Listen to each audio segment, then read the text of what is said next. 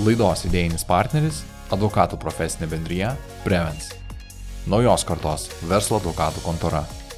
Board Member Mentality. Labas vakaras visiems. Labai ačiū, kad susirinkot. Šioks toks mūsų eksperimentas, pabandyti gyvą mūsų įrašą, podcastą. Ir kažkaip šiandieną tai toks, turbūt jautėt, šioks toks pavasario kvapas, kažkoks tai atgimimas. Ir to atgimimo mums reikia savo gyvenimo maratonuose labai daug. Savo ultramaratonuose, kurias bėgam asmeniniam, profesiniam gyvenime tikrai kiekvieną dieną. Tenai būna stačių įkalnių, nuokalnių, lygumos ramybės ir tų nuopolių.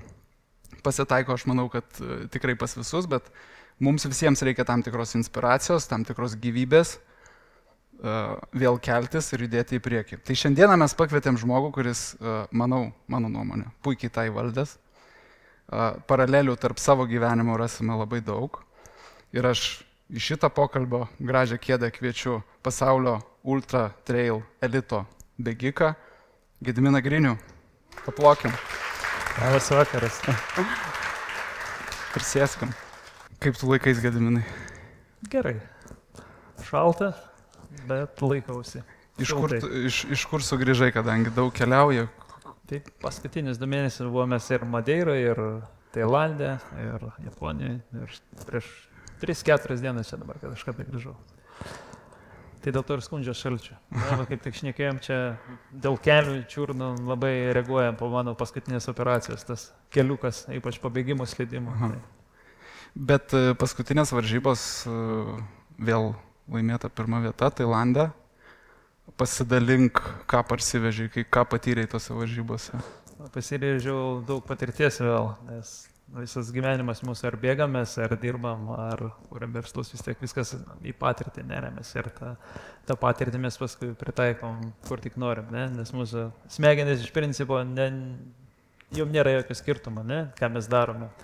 Jos kolekcionuoja tas patirtis, ne? Ir jomis mes vadovavomės kitose savo iššūkiuose, ne? Tai Tailandas vėl buvo. Iš tikrųjų, tai reiktų pradėti gal nuo gruodžio mėnesio, kada aš dalyvavau Dointhano, ne, Šiaurės Tailande varžybose ir pabaigiau tas varžybas 3, bet visada jaučiau, kad turėjau šias laimėti, bet vėlgi, ten senstam, tų traumų daugėja, tai bėgimo metu patyriau traumą ir neišėjo iki galo gyveninti savo svajonės. Ir šitos varžybos paskutinės dabar, kur buvo prieš 3 savaitės, nebuvo jos įtrauktos į mano planą, bet aš sakau, reikia tą savo tikslą įgyvendinti, ne? Nes turiu irgi laimėjęs varžybas Korėjoje, Japonijoje, Kinijoje, Hongkonge, jeigu Kinija vis tiek dar ten truputį, ne? Ir trūko to Tailando, ne? Na, kolekcionuojam visi kažką, ne? Tai aš kolekcionuoju Aziją. Ir sakau, reikia grįžti, ne? Ir kaip tik aplinkybės sutapo ir grįžau aš ten, ne? Ir teko tada važiuoti į pietus, ne? Į šiaurę, tai visiškai kitokia gamta, džiunglės, ne? To ir ultramaratono pavadinimas yra jungle, ne? Tai teko ant Malaizijos ir Tailando sienos bėgti, ten dar vis ta red zone, ne? Tai teko pasijusti kartais kaip Irake, Afganistane, kur teko tarnauti, nes to kareivukų pilna, dar jie ten vis gesina tą konfliktą, kuris įsižiebė prieš 20 metų. Tai patirtis visokios ir gyvenimiškosios, ir bėgimo metu patirtis, ne? Bet vėlgi ta pati patirtis ir padėjo man ten nugalėti. Kas nusimato, kas tavęs laukia šiais metais, kokie dar yra tikslai, užmojai? Mano pagrindinis tikslas yra UTMB, tai olimpiada, ne, trail bėgimo. Tai teko dalyvauti gal 5 kartus ir 5 tikriausiai.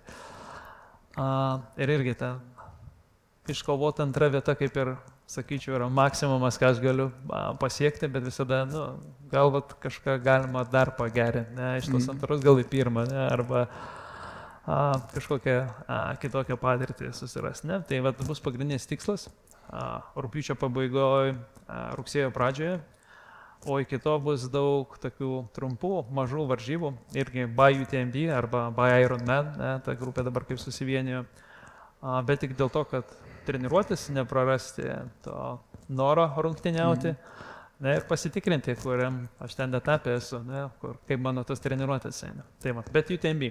Šiaip turėjau dar Amerikoje bėgti Canyons balandžio mėnesį, bet skipinsiu šį kartą, nes per daug logistiškai apsunkinta kelionė gaunas. Ne? Tai UTMB ir daug kitų ten, ir Kroatija, ir Ispanija, ir Italija, daug varžybų. Ok, supratau. Tai dar ir mūsų auditorijai dar vieną žinutę noriu pasakyti. Jūs matote ir už savęs, ir štai čia QR kodą. Įsitraukite į klausimų uždavimą, jeigu tik tai tokių turėsite. Mes turėsim atskirą sesiją, kada atsidarysim būtent auditorijos klausimus ir pabandysim išgirsti, ką auditorija Gediminai tavęs nori paklausti, bet dabar tą kelionę iš dabarties grąžinkime į pačią pradžią arba istoriją, kaip tavo gyvenime atsirado bėgimas. Tai bėgimas kaip ir pas visus, ne, per fizinio lavinimo pamokas mokykloje ir to bėgimo nieks nemėgo, ne, bėgdom iš pamokų ir toks pirmas bėgimas buvo, ne, bet kažkada reikėjo stoti karo akademiją, ne, tai reikėjo tokio labiau, ten tada struktūra atsirado, ne, kaip reikia ruoštis, bet irgi ten 3 kilai ir viskas ten tada daugiau džimas arba kažkokios kitos sporto šakos, ne, ir mano karjera buvo ir boksė, ir Tailando boksė, tai jis daugiau tas tų kovinių šakų atstovas buvo, bet taip susiklostė gyvenimas, kad norėjau išvažiuoti į misiją. Ir išvažiavau į Iraką ir ten patyriau nemalonių situacijų. Mačiau ir žuvusių žmonių, ir draugai mano buvo sužeisti, ir, žodžiu, sukrečiančios situacijos, kurios privertė ieškoti būdų, kaip atsipalaiduoti. Ir bėgimas buvo vienas iš tų, sakysim, dalykų, kurie man vėl davė ramybę, ne? Net būnant tenai. Nes tuo metu irgi mano žmona Gintarė buvo laukėsi Danieliaus ir kada atakos ten Irake trukdavo nuo 30 minučių iki valandos ir tu nežinai, ar tu grįši ar negrįši, tai visko ten prisigalvodavai, ne? Tai man. Ir nežinau, kad padėti savo, ne, ir kai skambino namo, kad nevirkšlento būt vis dar vyras, ne, ir siekti savo tikslų, tai atradau bėgimą, ne, kuris mane atpalaiduodavo. Kažkaip tai visas tas mintis, visus tos negatyvus išvarydavo ir mintis sudėliodavo galvoje į teisingas vietas. Ne. Ir tu jausdavai tokį ilgalaikį poveikį vidiniai ramybei, vidiniai būsenai, tai veikia kaip pats, nežinau, pats geriausias vaistas. Man buvo geriausias vaistas, ne? Nes jeigu kreipiesi į gydytojus, tai gauni kažkokią antidepresantų, ne? Ir toks apspangęs vaikštai. Bet bėgimas iš tikrųjų veikia kaip geriausias vaistas, geriausias daktaras. Tai, bet irgi kaip ir su paprastais vaistais reikia juos kiekvieną dieną vartoti. Ne? Ir man tas truko, nes misija buvo 2007 metais, aš kažkur per porą metų visiškai atsikračiau tos PTSD, ne, tos diagnozės, to potrauminio streso sindromo, bet, taip sakysim, nuolatinis darbas 3 metus. Laidos idėjinis partneris – advokatų profesinė bendrija Prevence. Naujos kartos verslo advokatų kontora. Board member mentality. Vėlgi labai įdomus etapas, kai tu tarnavimo struktūroje, kariuomenėje vis tik tai nusprendėjai iškeisti profesionalų bėgimą. Kaip įvyko tas lūžis, nes vėlgi įdomu, nes visi mes turim savo gyvenime tam tikrų galbūt pokyčių profesinėje kryptyje, bet kaip įvyko tavo shiftas, angliškai pasakysiu, į profesionalų bėgimą. Mėgstu aš irgi tų angliškų žodžių prikišnė.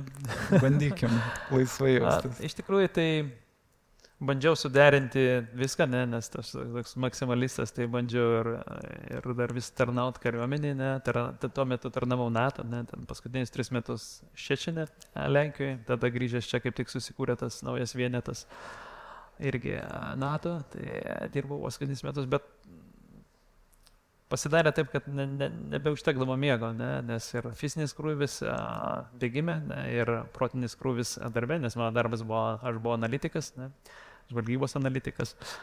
Tas neužtekdavo miego valandų, iš principo, ne, ir jeigu čia sako žmonės, kad užtenka čia 4-5, nu, tai man tai niekaip, aš nežinau, aš tai nežinau, daugiausiais tyrimais, ne, tai kas klauso kokį tavo konkurentą podcastą Huberman Lab, ne, tai 7-8 valandas yra minimumas, ne. Tai va, tai kada pamačiau, kad nebegaliu suderinti ir kenkia mano sveikatai, ne, tą daryti, nes bandžiau ir į darbą bėgioti, ir iš darbo, ir vis tiek neužtenka, žinai. Tai tada pasitariau su Gintarė ir iš tikrųjų buvo tas asmo, kuris mane pušino, nes aš toks buvau dar neapsisprendęs ir čia, kaip čia mano, galvoju, kaip čia iš to bėgimo galima pragyventi, žinai, nes tu pranedai kaip ir savo tą uždarbį. Bet jis sakė, jeigu tau patinka, žinai, reikia daryti. Ne? Ir ėmiau ir dariau, žinai, tada pasirinkau, nes, buvau pasirinkimo kryžkelė, ne, arba turėjau mest bėgimą ir pasirinkti kryžkelį duoda, ne, ir tapti generolu, ar tapti profesionaliu bėgiku, treneriu, tą, ką darom, ne. Tai, kaip atrodė ta pradžia? Nebuvo sunkiai pasakysiu, ne? Nebuvo. Iš tikrųjų, kažkaip mes, jau aš kai dirbau, mes jau pradėjome, mes įkūrėm Trailer Factory, tai jau turėjom kažkokių tai, ne, tokių paimų. Aišku, reikėjo truputį apsiriboti nuo kažkokių veiklų, kurias sau leisdavome anksčiau, ne? Bet nepasakyčiau, kad buvo taip labai jau sunku pereiti. Tai ta pradžia, iš tikrųjų nepajaučiau, žinai. Kažkaip tai, nežinau, daug kas klausė, ar nepasilgsi kariuomenės, kaip buvo, nepajaučiau, žinai, išėjau, žinai, ir tas naujas kelias, žinai, visą energiją ir fokusas į tą naują kelią ir tai jau neprisiminė, kas ten buvo, ne. Bet kai sakau, neprisiminė, mūsų smegenys vis tiek turi tą informaciją, ne, kurią mes naudojame ir tam naujam savo keliui. Bet taip, kad galvotum, tam pasilgtum, ar norėtum vėl grįžti, tai nėra to. Kiek tau buvo metų, kai tu pradėjai profesionalo kelią? 17. Jeigu skaitant karo akademiją. Jo, bet jeigu jau nusprendėjai tapti profesionaliu bėgiku, jo. Aš dabar 18, man atrodo, metais. 18. Ok.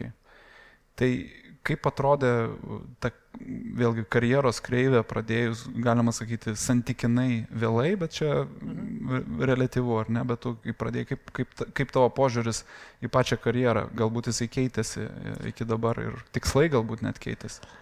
Tikslai viskas keitėsi. Iš tikrųjų, tai kaip ir bėgime, kaip ir, aš įsivaizduoju, bet kur gyvenime viskas turi tuos, kaip sakai, pakilimus, nusileidimus, ne? Tai visada arba į tą kalno viršūnę bėgi, arba nuo jos leidės, ne? Tai, bet kaip ir treniruotėse, sakau, kad visada turėtų būti, kad tas nusileidimas nuo kalno būtų truputį žemesnis ir ta viršūnė kita aukštesnė, ne? Tai iš tikrųjų viskas pas mane taip ir klostėsi. Nes mano, sakysim, geriausi karjeros metai gal buvo 2016, ne? Dar kaip ir tarnavau ir kariuomenį, ir bėgau, ir tada buvau pasaulio čempionas. Ir tada nes stengiausi tapti pasaulio čempionu nuo 2014 metų, ne? Tai ir 14. Tai tikslas buvo? Tikslas buvo. Bandžiau 14, tapau 3, 15, 2. Ir ten vis kažkokie niuansai tokie, kur, ten visiškai, sakysim, nepatirties klaidos, ne? Kur, galėjau ir 14 ir 15 tapti realiai čempionu, ne? Bet padariau ten tokias vaikiškas klaidas. Ir 16 tapau. Ir tada tu, kai pasieki tai, ką norėjai ir nesi susikūręs naujų tikslų, ne? Tai toksai yra dopamino krešas visiškas, kad, nežinau, kas toliau, žinai, ir ką daryti, žinai. Ir tie 17 buvo visiškai tokie šudini metai, kur, be tikslų ir toks, kaip ir bėgiai, bet to malonumo irgi nejauti. Ir, nežinau. Ir tada, mes pradėjom kurti Trailer Factory, ne, atsirado ta nauja motivacija, kad tą patirtį perduot iš pradžių draugams, paskui klientams, paskui sukurti tą online platformą, kurią mes kaučinam, tada padaryti stovyklas užsienyje. Tai kažkaip tie 17-18 metai buvo daugiau orientuoti į padėti kitiem. Ne? Ir 19 metai, prieš 19 dar metus aš sužinojau apie Grand Slamą. Ne?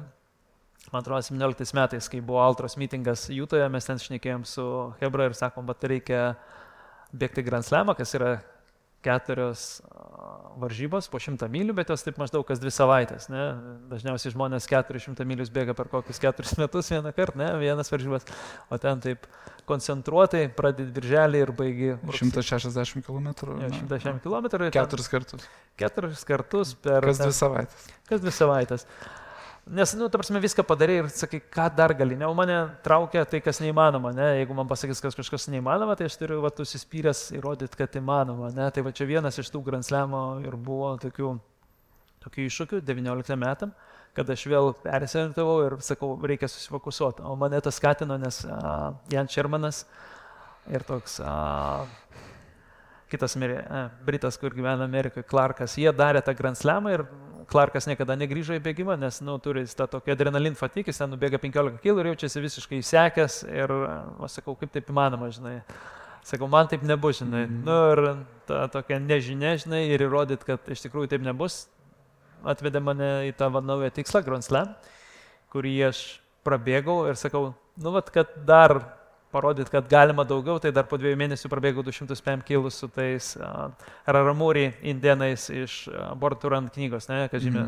Praplėsk tada šitą. Nu tai ten po to Grand Slamo aš nesijaučiau visiškai įsekęs, neturėjau šiokio ten adrenalin fatigue, aišku, ten fiziškai jautiesi nusilpęs truputį, ne, nes tas atsigavimas sudėtingiausia dalis, bet aš baigiau Grand Slamą rugsėjo mėnesį, pergalę Vasačio, Jutoj, Vasačio varžybose. Ir gavau iš Jasono Šlarbo, nes jie ten irgi filmavo tokią series, Running Around the World, ir sako, va tai yra Mexico Ultra X varžybos, ten bėgsim su tais raramūriais ir taramuhara indienais, kurie bėga ten su sandalais, ten stage runningas, ten kiekvieną dieną, aš dabar neatsimenu, ten PM, 8, kažkas tokio, ne, bet galų galę ten per kelias dienas surinkė tą 200 PM, kiekvieną dieną stop bėgdamas. Ir aš kadangi tą knygą irgi buvau skaitęs, neperskaičiau visos, nes kažkaip taip boring pasidarė per vidurį, bet mane tie personažai iš tos knygos traukiau, jie kaip tik ten, žinai, turėjo ir bėgtose varžybose. Aš sakau, davai, varom, žinai. Ir visi čia, ir mano kaučas sakė, kaip tu čia, žinai, neatsigavęs, čia reikia dabar, žinai, čiut ne pusę metų pertrauką, ne, aš sakau, viskas man tvarkoja, žinai, davai, varom ir darom, žinai. Ir ten toks irgi, visose varžybose yra kažkoks sunkus elementas, ten Western State, kokiam ar Gran Canarijoje, tai karštai, žinai, ar ten kokiam Badwater'ui. Šitose varžybose sunkumas buvo, kad tu kiekvieną dieną miegi palapiniai, naudoji tik tai tą maistą, kurį turi su savim atsivežęs tam laikui, gauni limituotai vandens ir miego, ne, sakysim, tai tokios apsunkintos sąlygos. Tai iš principo, kas atspariausias tom visom, neganom, kaip čia pasakyti lietuviškai, šudinom tom sąlygom, ne gyvenimo, ir gali dar bėgti fiziškai, ne, tai iš principo kariuomenės, ne, toks formatas, tas ir laimi tas varžybos, ne. Ir tose varžybose aš užėmiau 3 vietą, aišku, ten aš labai žiūrėjau kaip į nuotykį ir norėjau tas varžybas pabaigti. Aš ten apie kažkokią tai vietą labai negalvojau, nes, kaip po Grand Slam aš suprantu, kad mano kūnas tikrai neatsigavęs, kad ten konkuruoti. Ne? Bet visai pasisekė ir visai gerai jaučiausi. Ne? Nes irgi toks, nežinau, jūs tikriausiai irgi esat pastebėję visi, kad kai esi įspraustas į kampą, žinai, ir, ta prasme, ten challenges, iššūkis, tu kažkaip adaptuojas ir tada jau ten duokit man, tik duokit, žinai, aš vis tiek ten gerai jaučiuosi ir galiu varyti, žinai. Tai va, tai aš įsivaizduoju, mano kūnas buvo ir protas įspraustas į tokią terpę, kad, aš galiu beleką daryti, žinai, ten man nesvarbu, žinai. Tai va, tose varžybose pavyko taip subėgti, žinai, ir aplenkant beveik visus tuos personažus iš knygos, išskyrus vieną, kuris nebuvo toj knygoje, bet jau permautas į hoko batus ir jis geras bėgikas, žinai, iš tos genties. Tai jisai laimėjo varžybas, Jasonas Šlarbas, irgi elitinis bėgikas amerikiečių, jisai buvo 2, o aš jau 3. Kiek etapų buvo? Man atrodo, 5 etapai, 205 kilo. Ir... Įvyko kas nors ekstra tokio įdomaus, vėlgi tu turi vėlgi planuoti savo poilsį tokiam ekstremaliom aplinkybėm, turbūt toje gamtoje būna įdomių dalykų, aš galvoju. Būna, bet ta prasme, kažko tokio ekstremalaus ten neįvyko, žinai, ten testavom ir tekilą ir visus tos maistus, žinai, bet nesakau, man tai kaip nuotykis, žinai, buvo, tai aš ten leidau savo viską, nebuvau labai disciplinuotas ir kad, žinai, mano tikslas būtų laimėti varžybas. Norėjau pamatyti šalį, žinai, norėjau pamatyti tuos žmonės, norėjau pamatyti, kaip gyvena, žinai, ir patirti tai, ką jie patiria. Ir tu esi minėjęs, kad aš nežinau, ar čia buvo tas lūžis, bet man labai patiko kažkuriam viename iš tavo interviu pasakyta mintis, kad atsirado galbūt naujas tikslas mėgautis šito sporto. Ne, tu pastebėjai, kad kiti kolegos vis tik tai perdega, lūžta, nebetęsia karjeros, tavo tikslas patvirtins ar paneigsi dabar yra ištęsti karjerą kuo daugiau ir matant tavo socialinę mediją, kaip tu gyveni, tai kartais atrodo, jeigu nepatiri tų varžybų visų fizinių sunkumų, tai labai gražus svajonių gyvenimas, iš šono galbūt tai pasirodo, bet ar būtent tada kito tavo požiūris į patį bėgimą, pačią filosofiją, nueinant nuo apdovanojimo, pereinant prie kažko tai galbūt dar didesnio šitame etape? Aš visada stengiuosi mėgautis, bet gerai čia pasakė, čia mano sūnus kažkada pasakė, sako, geras tau tėtė gyvenimas, vieną dieną Tailandė, vieną Japoniją, žinai, jisai čia sniegė, žinai, gaudo tą kamuolį, nes žinai, vartininkas yra. Tai va, tai jisai pritarė. Jo, realiai tas lūžis įvyko truputį vėliau Madeiroje, ne, čia tais pandemijos metais mes įsikėlėm į Madeirą, keliam mėnesiam ten gyventi ir aš pastebėjau, kad aš bėgu tam tik dėl to, kad man kaučas atsiunčia, žinai, tą programą, bet aš visai nenoriu ir, nu, ta prasme, Training Peaksuose krenta treniruotė, malonumo nebedaug. Nu, ir aš ją padarau, žinai, aš viską ten įgyvendinu, bet, nu, kažkokio malonumo nėra, žinai, ir aš neturėjau tos drąsos sustoti, žinai, pats. Bet gyvenimas ir likimas, aš įsivaizduoju, visada pareguliuoja į tą pusę, kur reikia. Ne? Ir aš nesakau, tai gerai, žinai, nes aš vienos treniruotės metu nerealiai bėgau su klientu, tada turėjau private campą, bėgau su klientu ir bėgdamas tokiais stačiais laiptais, kas buvo Madeira, ten žino daug, tokių labai stačių. Kryptelėjau, žinai, nesėkmingai. Ne dėl to man tas, žinai, ten meniskas parėjo, bet kryptelėjau ir ten, kažkas atsiko, aš tuo metu net nežinojau, kas ten truputį patino, ten ne pirmą kartą, žinai, kažkas patinsta, žinai, ir toliau aš bėgioju, žinai. Bet vis mane erzino ir dar po kelių mėnesių grįžus į Lietuvą, apsilankiau pas gydytoją ir jisai sako, čia pas tavį yra ir horizontalus, ir radialinis plyšiai menisko, žinai. Ir sakau, tai ką reikia daryti, sako, operaciją. Aš sakau, turiu birželio mėnesį vieną, čia buvo balandžio mėnesį kažkur ar kovo. Sakau, birželio mėnesį turiu vienas varžybas, sakau, aš prabėgu ir tada operuoju, žinai, jisai, tipo, ne, sako, taip negalima, sakau, kodėl, o tai sakau, kas čia bus, nu tai sako, čia kaip akmenį įmesti į variklį, sako, ir sako, ten viskas, nu sakau, gerai, tada darom, žinai. Ir ten daug tada, žinai, aš ten pats skaičiau, domėjausi, žinai, turiu suras gydytoją, kuris tikrai, nu, ta prasme, kurio pasitikė, žinai, tai aš tokį radau. Ir vat, grįžtant prie tavo klausimo, aš galvoju, kad aš pats neturėjau valios sustoti, nes, nu, ta prasme, reikia, žinai, kariuomenės žmogus sugadintas disciplina, žinai, motivacija vienas, bet disciplina, žinai, jeigu man įkrenta treniruotė, aš turiu padaryti, nesvarbu, kai aš nejaučiu, žinai. Ir gal mano kaučas irgi truputį neįskaitė, nes aš kiekvieną kartą, žinai, irgi po treniruotės įrašau, žinai, nes aš pats reikalauju savo klientų ir savo trenerių, visada įrašau, kaip aš jaučiuosi, vat gal neįskaitė, kad man reikia daugiau poilsio negu aš gaunu. Tai vat gyvenimas ar kūnas pasitvarkė taip, kad aš gaučiau tą poilsį priverstinį. Ir aš gydytojui irgi tada klausiau, tai kiek čia laiko man užtruks, kad vėl bėg. Nu, čia visada, žinai, po tokių operacijų neaišku, kaip ten, ar tu jausi ar nejausi tą kelią, ar skaudės, tinsis, netins. Nu, jis taip sako, metai, gal pusantrų, žinai. Ir sakau, ne. Ir aš po 3 mėnesių aš vėl bėgau Ostoje. Nu, ta prasme, tas bėgimas toks nebuvo panašus į tą patį bėgimą, nes nežinau, kas turėjo kažkokių rimtesnių traumų, gali patvirtinti, kad per savaitę įdėjusi langėti tą koją tokia iš normalios tampa kaip viščiuko. Ten aš netekau, nu, ta prasme, mes darėm testus irgi Ostai, netekau 50% jėgos. Ir gal 30% masės ar atvirkščiai, dabar aš nebeatsimenu, žinai, ten. Bet iš esmės tai taip, nu, tu matai, kad ta koja nebetokia, žinai. Ir tas neuromuscular control irgi visiškai ten šūda, žinai. Tai sakai, tu dabar čia užšok ant tos scenos ir ta koja nešoksta, smegenim pabora, jie atjungia, ten tos kojas nėra, žinai. Tai tas sunkiausia buvo. Bet iš principo jo, mane sustabdė ir tas laikas out of running mane, nežinau, man kažkokį suteikia malonumą, vat, tą koją savo padaryti toką, kad kai buvo prieš operaciją. Ne? Ir aš fokusavausi paskutinius ten 1,5 metų ir toliau aš dar vis dirbu, kad ta koja būtų tokia, kokia buvo. Ir dabar taip įdomiai, bet jinai tapo stipresnė negu dešinė koja. Tai man, neuromuscular control dar netoks, bet jėgos atžvilgiu viskas ten labai susitvarkė ir labai gerai. Ir net nebeatsimenu, kad tas kelias buvo operuotas, jeigu nieks nepaklausė, arba į Lietuvą negrįžtų ir nešalta. Tai tada po bėgimo visada toks 2-3 minutės taip suskausta, žinai. Bet, pavyzdžiui, Tailandė, kur šilta dabar buvo, ar Madeira, net, ta prasme, nebegalvoju. O kai jau nebegalvoju, reiškia, kad jau viskas nėra problemos. Ne? Tai tas tikslas, kuo ilgiau išlikti trasoje, išlikti turbūt ir aukštame lygyje, ką stengiasi daryti, kokias praktikas įdiegti kasdienybėje, kas tau padeda siekti to tikslo? Stengiuosi rūpinti savim labiau, ne? Nes kažkada buvo toks etapas, kai neturėjau nei fizio, nei kinezio, nieko ir nesirūpinau. Ne?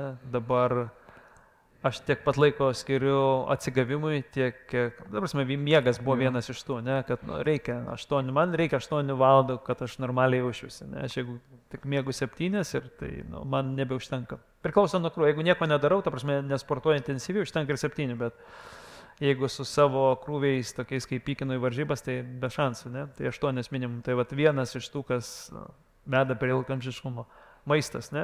Pradėjai nuo tokių paprastų elgsenos dalykų, kurie tave išlaiko geresniai formoje. Ne?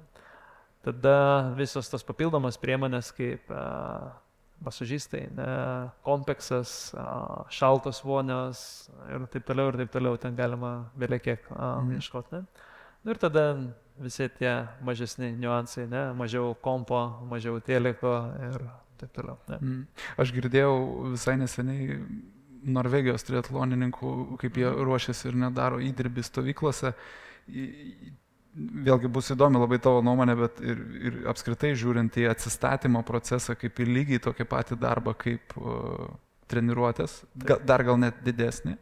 Ir antras momentas, jie mažina skaičių atsistatymo priemonių, bet gerina jų kokybę. Ir pavyzdžiui, jeigu masažistas yra pusvalandžio valandą kelionė, jie nevažiuoja pas masažistą, jie geriau miega. Ar ne? Tai kaip suderinti tą priemonių skaičių ir kokia tavo filosofija tuo atžvilgiu? Lygiai ta pati, bet aš jau irgi prieš daug metų tą patį ir visada naujiem klientam aš stengiuosi, kad kai rašau rest, tai yra tokia pati treniruotė, kaip ir ten intervalai tempiniai. Lygiai tas pats. Ir labai sunku žmonėm tai, nes jie galvoja, jeigu restai, viskas, tas treniruotumas krenta, aš čia būsiu jau silpnas. Taip nėra, nes tas stres yra tokia pati, arba tas recovery bėgimas yra lygiai tokia pati svarbi treniruotė kaip visos kitos. Ne? Tai čia aš visą laiką stengiuosi žmonėm, klientam nuo pat pradžių įdiegti į galvą, kad tas atsistatymas, poilsis yra tokia pati svarbi treniruotė, jeigu dar net nesvarbesnė. Ne? Ir lygiai su smegenim, ne? Nes aš visada akcentuoju, kad aš treniruoju ne kūną, aš smegenis treniruoju realiai, ne? Nes visi judesiai mūsų, tai smegenis kontroliuoja viską. Jeigu išjungsi, kūnas sugleps. Ten yra niuansų, aišku, turi kūną treniruoti. Ne? Tai visi akcentuoja tą neuroplasticity, neuroplasticity. Ir visi galvoja, kad tai yra tik fokusas, ne? Arba mūsų atveju treniruotis, ne bėgimo. Bet neuroplasticity, kada įvyksta realiai, kada mes miegame, kada mes ilsimės, ne? Nes kada yra fokusas, tai tik tai yra pretekstas, ne, lietuviškai būtų tikriausiai. Ta pirminis darbas, ne, kad gauti tą neuroplasticity, bet visas tas įvyksta miego metu. Ne, nes kada mes susifokusuojam, tai informacija įrašoma į priekį ir jį grįžta atgal, kada miegame, jį vėl įrašoma į priekį. Ne, tai va ta neuroplasticity, bet visi galvoja, kad neuroplasticity yra tik tai fokusas, ne, ir visi akcentuojasi į fokusą ir miegas, tek to, reikia dar man kažką dar padaryti. Ne. Tai poilsis labai svarbu. Kai sakai, kad jeigu reikia važiuoti ir aš irgi labai visada žiūriu tą risk and reward, žinai. Tai irgi aš kažkada Madeiroje gyvenau ten San Vincente, žinai, o mano gera tokia fizio yra Funšalė ir aš ten turėčiau, žinai, apie 5 minučių važiuoti, aš irgi miegas, žinai, nevažiuoju, žinai. Jinai atvažiuoja tada pas mane tą dalyką. Tai aš irgi taip stengiuosi rinktis, kad labai atsakingai. Ir aš prioritizuoju miegą, nes jis geriausias tas performance exchange drug. Ne? Ir netgi užšnekant apie dopingą, ne, viso dopingo esmė yra ne tai, kad tu ten kažko susileisi ir pasidarysi stipresnis, bet realiai tau padeda atsistatyti. Ne? Tai dėl to ir yra uždrausti. Ne? O miegas yra vienas iš natūralių būdų, kuris tą padaro. Ne? Tas pats su maistu, ne? Lengva atsirūšiuoti. Geras maistas geras kuras, blogas maistas netoks geras kuras. Mes, aišku, panaudojam visokį, ne, bet kokybė ne ta pati. Ne. Vienas raketinis kuras, kitas toks dizeliukas.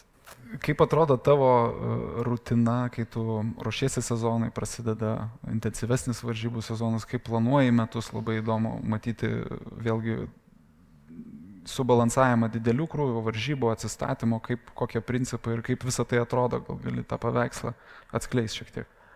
Man padeda mano treneris daug, nes aš nežinau, ta prasme, man planavimas yra kažkas natūralaus, žinai, nes irgi dar būnant kariuomenėje ten teko įvairių kursų pabaigti ir Lietuvoje, ir Beramergau, ten pagrindinė NATO paruošimo bazė, tai tas MDMP procesas, aš įsivaizduoju ir versle yra ten labai viskas panašiai, tas pas mus vadinasi military decision making process, whatever, ne? Tai visada susidėlioji, žinai, nuo galo, įsikeli kažkokį tikslą ir tada atbulinė tvarka planuoji, tos tarpinius tikslus, ne, arba kažkokius iššūkius, tada visą logistiką, ne, tada tos decision making pointas susidedi, ne, kad jeigu vyks taip arba taip, ne, tada tos course of actions. Tai ir daug, kai ką darai, aš kai ką rašau, bet daugelis tų veiksmų automatiškai galvoje nesukasi, nes vis tiek iš patirties jau kartais nebereikia, net kada jaunas esi, tai turi gal ten pagalvoti ir prašyti kiekvieną, bet su patirtim ten daugelis ten 2+2 nerašysi, ne, viskas vyksta galvoje. Tai va, bet yra pas mane irgi, ir aš ilgalaikį planą turiu ir tuos trumpalaikius, ne, mano atveju tai yra, jeigu treniruotėm, ne, tai aš dažniausiai, jeigu apie patį principą stengiuosi treniruoti tas savybės, kurių mažiausiai reikia, toliau nuo varžybų, ne, ir kuo artėju prie varžybų, tada aš treniruoju tas savo tos skillsus, ne, kurie reikalingiausi mano varžybom, ne, ir toksai, irgi jeigu man reikalingiausia yra tas endurance, ne, tai aš ir treniruoju kuo arčiau varžybų, o koks nors running intervals, ne, V2 max man visiškai nereikalingi mano varžybų metu, tai va dabar žiemos metu, kada varžybos toli, aš juos dabar treniruosiu. Ne. Tai va, tai toks principas ir su įgūdžiais lygiai taip pat. Jeigu aš esu kietas bėgime į kalną, tai aš juos treniruosiu arčiau varžybų, o jeigu mano downhillas saks, tai aš tada treniruoju dabar kuo toliau nuo varžybų. Tai va, tokiais principais, jeigu žinai grinai apie bėgimą, logistika tikriausiai nelabai čia įdomu, kaip aš dėlioju, žinai. O tas psichologinis planavimas, ar ne, nes vėlgi tavo labai daug paralelių su asmeniniu gyvenimu, tik mes taip nežiūrim į savo asmeninį gyvenimą. Tu turi tam tikrus periodus, etapus, sunkesnį pasiruošimo etapą, lengvesnį, bet kiek svarbu galvą išlaikyti maksimaliai švarę, galbūt taip pasakyti, kiek tame reikia planuoti, arba galbūt tu jauti save ir treniruotės planas sako kažką kitą ir tu galbūt pasiginčiai su treneriu, kad reiktų daryti kitaip. Ne, tai visada galva išlaikyti švarį yra toks dalykas, ne, tai tos atsistatymo priemonės, kuris, sakėm, padeda, ne, ir stresorių mažinės aplink, ne. Tai nesakau, kad atsiribojimas, ne, nuo problemų, nes nuo problemų nereikia, bet, ne, jas reikia spręsti, bet aš stengiuosi irgi tuos stresorius arba nereikalingus triukšmus aplink save, ne, tą noise pašalinti, ne, ir susikoncentruoti į tai, kas man svarbu, ne. Yra svarbu man šeima, ne, treniruotės, mano atsistatymas, ne, tai aš daug nereikalauja, ne, verslas. Tai kiekvienam tam skiri dėmesio, o visą kitą aplink, tai kaip kada, inshallah, ne, kaip Dievas. Ir šitam pokalbį paminėjai, kad vis tik tai distancijas įveiki smegenų pagalba. Papasakok, kada atradai, galima sakyti, šitą būdą arba supratimą ir ar jis atėjo iš karto ir vėlgi kitas įdomus dalykas, kaip tie smegenys sugeba sudirbti 120 km, 130, tada kai jau turbūt kuro būna mažai, miego būna mažai, kaip jie funkcionuoja tuo metu. Na, tai jeigu nuo pradžių, tai čia girdėjo gal tu girdėjai Red Bullo istoriją, ne? Kažkada, aš nesimenu, 16 metais, pradžioje 16 metų, čia Lietuvos Red Bullis pamatė mane tikriausiai ir sako, nu, vat reikia į teamą paimti, bet jie irgi, ta prasme, jie priklausomi nuo pagrindinio savo HQ, ne, Austrijoje. Bet sako, nu, Gediminas laimi varžybas, bet reikia ištirti, ne, kaip ir su visais atletais mes darom. Nurisintė mane ten į Zalcburgą, ten šalia kažkur, neatsimenu, šef miestelis. Ir ištyrė viską, ten, ką tik įmanoma, iškratė ir nuosprendis toks buvo, kad, nu, sako, sorry, bet tu nepasieki vidutinioko lygio. Ir aš taip, galvoju, 3 dienas toksai buvo biški nesmagus, ne, ir galvoju, nu, kaip čia taip yra, žinai, išlaimi tas varžybas. O vat man sako, kad, nu, geriau tu nebėgiok, nes, nu, tai vidutinioko niekaip nepasiekiu. Ir aš pradėjau galvoti apie tos testus, žinai, ten aš užfeilinau V2 max testą, lactate threshold testą, jėgos testą, nu, aš ten daug ko nedariau, žinai. Ir vienintelio testo, kurį sėkmingai išlaikiau, buvo psichologinis testas, ne. Bet kai sakau psichologinis, tai nėra taip, kad žinai, ten, visi psichologiniai įsivaizduoja tos tikriausiai 300 klausimų, jeigu kas yra darę, ten, myli mamą, myli tėtę, skaičiuoja į stulpus ar ne, bet yra daug dabar priemonių efektyvesnių ir labiau pažengusių. Ten buvo ir tas testas, ne? Ir iš to testo jie sako, kad tu biški kokį, žinai, tipo arogantišką, žinai, čia uždėjo, žinai, nes, mano fiziniai duomenys ir ten nesutampa jie, žinai. Bet, pavyzdžiui, yra tokie testai, kur tikrina, kiek tu gali dėmesį išlaikyti, ne? Ir čia tokia truputį irgi džampas į tą klausimą, kaip ten būna jau 130 km, nes problema dažniausiai būna 130 km, kad smegenim nusibosta ir jam pa barabanu, ką tu darai, ne? Ir tada trauma atsitinka, ne? Ir va tai yra testas, kaip jie nustato, kuris žmogus gali išlaikyti daugiau dėmesio. Ne? Ir nesvarbu, tai kažkoks tai darbas ar fizinis darbas yra skirtingi testai. Ne? Tai mano atžvilgiu, tai buvo, mano atveju buvo paprastas kompas, tu ten matai 5 trikampius ir spaudi raudoną mygtuką, nes 5 trikampiai. Jeigu yra 4 trikampiai ir kvadratas, nespaudi, žinai. Nu, ir toksai visiškai beždžioniškas darbas, ir tu ten spaudai, bet kiekvienas turi ribą, kada pavargsta smegenis. Kaip sakiau, ten po 103, nesvarbu ten, ką tu sakysi, jom nebeįdomu, žinai.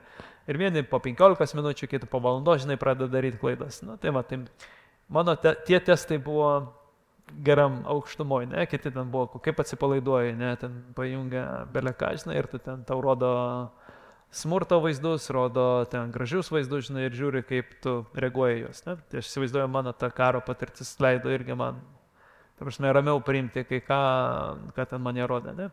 Tai tuos aš išlaikiau ten super duper, ne. Ir tuo metu aš irgi dar dirbau kariuomenėj, tai ten viena iš priežasčių buvo, kad aš vidutiniokas negalime stėjęs sponsoriauti, o kita priežastis buvo, kad neturiu trenerio, ten negaliu dedikuoti pilnai laiko, nu tokias racionalios, bet nu, man nesuprantamos tuo metu, nes aš tipo, nu, aš čia laimiu varžybas, hebra, laimiu prieš jūsų Red Bullio atletus, tai tipo, aš jau buvau, žinai, garantuotas, kad mane paims. Ir kada jie sakė, ne, toks, bet aš sakau, hebra, aš jums įrodysiu, žinai, kad jūs neteisus. Ir čia buvo 2016 pradžia, balandis ar kovas. Aš susirašiau visas varžybas, kur Red Bullio atletai dalyvavo, ten Dylan Bowmanas, Ryan Sanders, nu, aš juos pažįstu, žinai. Ir laimėjau visas varžybas, žinai. Ir aš sakau, nu tai kaip aš su tuo savo žygulio varikliu, žinai, galiu konkuruoti prieš Ferrari, žinai. Nes V2 Max Texas, ką žino, tai jie žiūri, kuris ten turi 14-12 cilindrų ir kuris ten turi 4. Nu tai aš turėjau 4 ir vis tiek, žinai. Tai aš sakau, nu tai su geru čipu tikriausiai tas žiguliukas gali, žinai, užtiunintas laimėti prieš kokį tai Ferrari, ne?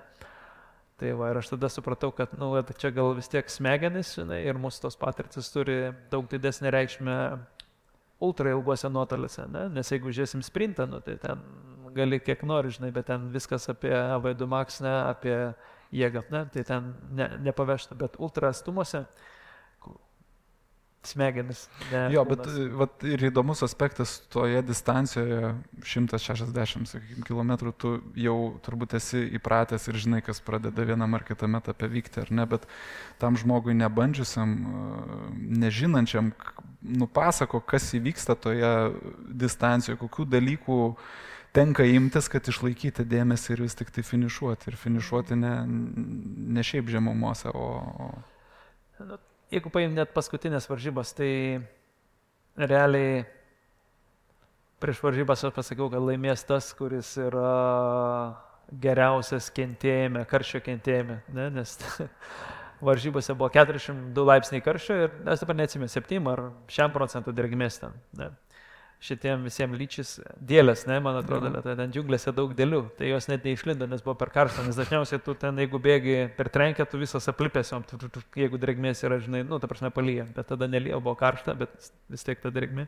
Tai sakiau, laimės kas geriausias, žinai, karštė. Ne, ir, ta prasme, karštis irgi yra toks dalykas, jis ne fizinis, jisai protinis, ne, kaip ir bėgimas. Pavyzdžiui, į kalną bėg gali visi, ne, ir kiekvienas sustoja tam tikrų momentų, ne dėl to, kad jisai miršta, ne dėl to, kad jam kažkokia iškyla grėsmė. Nes viena teorija, sako fiziologas, ne, čia Tim Nauksas, kad, nu, patiriam mes grėsmę, žinai, ir smegenys mus šatina down ir dėl to mes pradedam eit, ne, čia nesvarbu, jeigu maratone, tai 30 kažkiek ten kaip bonkinam, ne, nes smegenim atrodo, kad ten mes jau mirsim.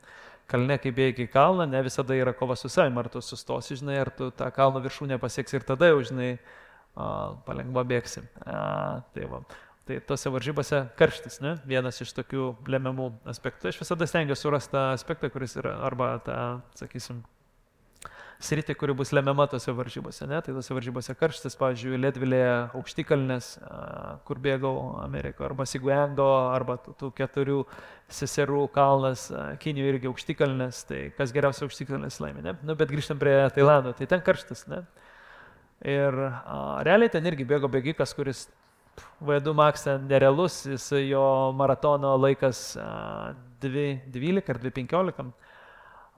Long Fei. Ir aš su juo turiu tokią ilgą konkuravimo istoriją. Nuo 2014, kai aš pradėjau, tai aš visada su juo vis susidurdavau. Tai Hongkongė jis mane yra prieš mane laimėjęs, ne?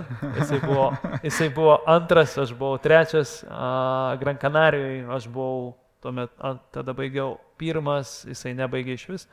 Ir kadangi Gran Canarija yra karšta ir aš žinau, kad jisai nepakelia karščio, tai aš, žinai, savo suportą irgi sakau, laukiam iki 80 kilo, aš sakau, bėgsiu iš pasko, žinai, bet sakau, jisai garantuoja 68 kilę, sakau, viskas nusim, žinai, nes ten kaip tik bus pikas, žinai, saulės karštis, sakau, taip ir atsitiko, žinai, tai jis nusėmė, žinai, o aš jį aplinkiau, nes jis visada buvo trasos lyderis. Tai aš tik išlaukiu momentą. Tai man, bet ir su to, kaip grįžtant, kad čia smegenis ne kūnas. Ne? Jeigu visi mes dabar susėstume į pirtį arba į tą hot springus Japoniai, vieną kartą tik mane įleido, nes dėl tatuiruočių neleidžia ten dar vis, nes aš dar vis jakuza. Tai jeigu susėstume, žinai, ir mes tą karštą vis didintume, tai vienas po kito mes išlimptume. Ne? Bet ne dėl to, kad mes ruošiamės ten mirti, bet dėl to, kad mes kiekvienas turim tam tikrą, sakysim, karščio kentėjimo ribą. Ne? O ta karščio kentėjimo riba yra čia. Ne? Kiekvienas nusistato, aišku, ją galima užsikelt treniruočių metu, ne? Tas pats, kas mes bėgam, galima neužsikelt šiaip, ne? Sėdint pirtį. Nes karštis irgi yra dviejopas, ne? Jisai kaupiasi viduj, ne? Nuo bėgimo. O kitas yra išorinis, ne, kurį mes gaunam iš saulės arba toj saunai, ne, iš nuo to pečiuko. Ne. Ir kiekvienas yra treniruojamas, bet mes kai treniruojam, tai treniruojam savo smegenis. Netgi kai bėgimo metu mes atrodo bėgam tam, kad ką mes treniruojam, ne kojas, ne širdį, truputį širdį, ne, bet iš principo smegenis, ne, nes orientuojamės į pastangą ir to bėgimo yra stebuklas arba treniruočių yra stebuklas, kada mes su ta pačia pastanga galime nubėgti toliau arba galime bėgti greičiau. Ne? Ir čia yra treniruočių ypatumas, ne? Ir ko mes siekiame. Mes nesiekime, kad mūsų koja būtų didesnės ir širdis didesnė. Tai va, tai tam Tailande buvo karštis, lemiamas veiksnys, ne? Irgi vėl iš planavimo, kur šnekėm, tai yra lemiami veiksniai susidėlioja. Tai va, mano tų varžybų, tas, sakysim, planelis. Ir tu tada siuntei savo signalą, kad, nežinau, savytaiga buvo, ar tiesiog davei signalą savo smegenim, kad ten turėsi sukovoti būtent su šitų pagrindinių iššūkių ir tai dar labiau padėjo, ar kažkas dar? Kas padėjo, tai planavimas. Aš atvykau 3 savaitės iki varžybų.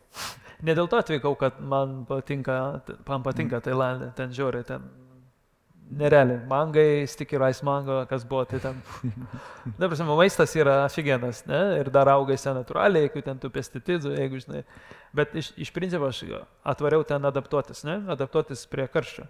Ne? Langfėjus atvarė 1 savaitę prieš. Neįmanoma. Karščio adaptuotis reikia 3 savaičių. Nu, čia mokslas, jau čia nebe aš jau sakau, bet tie, kas tyrinėja. Ne?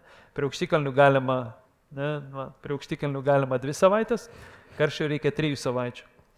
Tai dėl to aš irgi atvariau ten daug anksčiau. Tikėjausi pradėti Madeirai, bet Madeira buvo visiškai šalta, ten nerealus oras, pats šalčiausias, kokį tik esu buvęs. Tai mano prasidėjo Tailandė, ne 3 savaitės.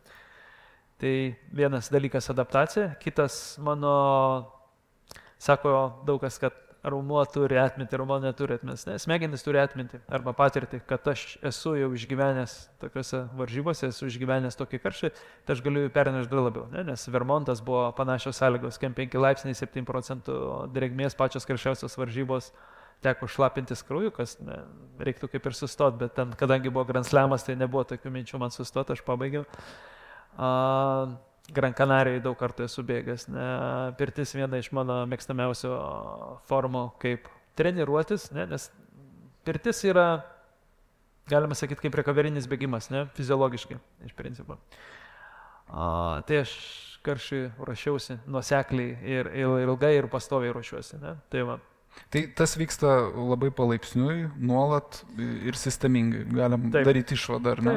Tai būtent. Ir sakau, reikia rasti varžybų lemami tą momentą, kas įtakoja varžybas labiausiai. Aišku, tas atstumas visada jisai neįtakoja, sukilimas metrų visada, bet visada varžybos turi kažkokį tai dar elementą, kuris turi didelę reikšmę. Ir atrodo, ten gal jis turi kokius 5%, bet 5% yra labai daug. Jeigu ten pažiūrėsit kokį Tour de France, kai vėlikai svaro, tai ten 1% nuo laimėtojo iki, nežinau, 100 vietos, viskas per 1% ten. Tai 5% mūsų varžybos irgi žiauriai daug, tai tu jeigu gali pagerinti nors kažkiek, kaip teipirinimas, irgi nei daug, nei mažai, jis apie 2%, tas nulėtėjimas iki varžybų, bet duoda 2%, žinai, ir tas procentas per procentą priveda prie pergalės arba ne, jeigu viskas teisingai atlikta.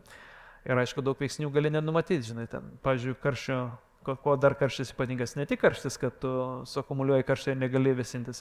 Aš naudojau skarelę su ledu. Nėra pats efektyviausias būdas. Realiai, kad vėsintis reikia delnus vėsinti, veidą arba padus, tie, kas neturi plaukų, iš principo, Bet skarelė, kad duoda ant kaklo, daug kas daro ir Ironman ir taip toliau varžybose, suteikia pojūtį, vėlgi apie pojūtį mes šnekam ar paėjį, ir treniruojamės, kad tau nekaršta. Realiai ta temperatūra akumuliuojasi viduje, bet tu to nejauti. Tas yra žiauriai pavojinga, yra daug kas gavę heat stroke'us vien dėl to, o ledai delnuose, ką aš irgi ėmiau, jie karštį numuša. Ir kartais užtenka tik 0,5 laipsnio numušti temperatūrą, kad tu vėl galėtum normaliai jaustis, nes kai padidėja karštis, tavo greitis automatiškai lėtėja, nes tu stabdaisi.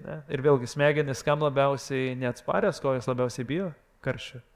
Tai dėl to jos iš pradžių siunčia kraują į odą, kad vėsintis. Tada, kada tu bėgi, kraują siunčia į raumenis, kad tu bėgtum. Ir tada lieka tik dalis, čia jau grįžtu, ko pradėjau, kad lieka tik dalis skrandžių. Ir karščiai dažniausiai neveikia skrandis, o norint bėgti reikalinga energija. Energija yra maistas arba, sakysim, gliukozė, kurią tu gauni su maistu į kraują ir deguonies. Tai jeigu skrandis neveikia, tu negali gauti gliukozės, tu eliminuotas. Ir kartais geriausi bėgikai mūsų varžybose jie nebaigia vien dėl skrandžio problemų. Tai bet aš kai sakau, tai irgi čia pasiruošimo stoka. Ne dėl to, kad tas ten gali būti apsinuodijimas kažkoks, man buvo, kur, tu nepasiruoši apsinuodinimui, ten apsinuodėjai vandeniu kokį nors iš to upelio, ten, kurie organizatorių pasėmė ir nieko nepadarysi, ten viskas tada akise juoda žalia ir tu nieko nedarai. Bet normaliai, kad virškinti maistą galima pasiruošti, nes skrandis yra raumo irgi, kuris treniruojamas, kaip ir kiekvienas raumo. Tai va, o skrandis įdomus to vėlgi, kad jis yra vienintelė sistema realiai, kuri mažiausiai priklausoma nuo smegenų. Savarankiški smegenys. Tai daug kas sako, kad second brain arba tas gut feeling irgi čia iš to viskas atėjo, kad second brain. Nes kartais turim tą gut feelingą, kad kažkas bus ir nežinom iš kur, nes ta mikrobioma visa ten turi irgi informaciją. Geras. Čia tu mus gražiai panešioji jo ir net ir sakyčiau, pats esu šiek tiek sutrikęs ir galvoju, tu vis tiek taip paprastai perteiki ganėtinai sudėtingą dalyką paprastam piliečiui, ar ne? Bet aš vis tiek galvoju apie tas galimybių ribas, ar ne? Kažkas sakė, kad maratono tikrai nebėgs žemiau 2 valandų ir kada, vėlgi vienas žmogus tiesiog panaikino daugeliui ribas, kad vis tik tai ar ne yra įmanoma ir mes turim labai aibę tų pavyzdžių, ar ne? Bet jeigu tu esi tas lyderis, kuris turi laužyti galimybių ribas, tu pirmiausia savo turi kažkur tai įvykdyti pergalę savo smegenyse. Tai kaip tu tą pasieki, kad vis tik tai kažkur ir dabar turbūt turi tam tikrą brūkšnį, kurį reikia vėl stumti į priekį. Kaip su tuo žaisti? Va, tą pirmą, kur paminėjai Kipčiogės, pavyzdį, tai kažkada jo yra klausę irgi, kad, ar čia įmanoma, jis aišku įmanoma, nes jis tiki savim, kad jis gali tą padaryti. Ir dažniausiai tas tikėjimas ateina iš treniruočių, nes tu jeigu gali nubėgti 10 kilų. Pas juos viskas truputį kitaip, nes jie bėga, daugelis neba gal pojūtį, bėga pagal laikrodį, sakau, treniruoja laikrodį. Tai jeigu jisai treniruočių metu nubėga maratoną, kad ir skaitinamas į 4 dalis, ten 10 kilų greitai, poilsis 10 kilų greitai ir ten jo laikas 1:05, jis tiki, kad vienu šituo bėgimu jis gali išbėgti. Ne?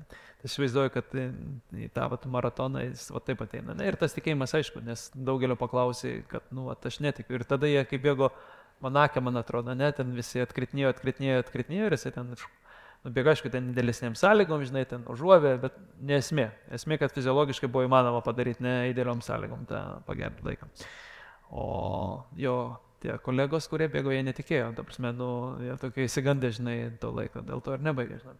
Tai va, aš irgi, jeigu aš įtikiu kažką, aš galiu, žinai, nes, ta prasme, daug kas iš manęs žvengia, kai aš norėjau tą pasaulio čempionų kalnuose, žinai, nes, Lietuva ten pirmą kartą, kai aš atbėgau, nieks nežinojo ten, kur ta Lietuva yra, žinai, bet įmanoma, nori, ne, ir gali pasiruošti net neturėdamas kalnų, ne, bėgiodamas į 3 kryžių kalną daug kartų. Tai va, tai čia how bad you want it, ne? Viskas nuo to prasideda.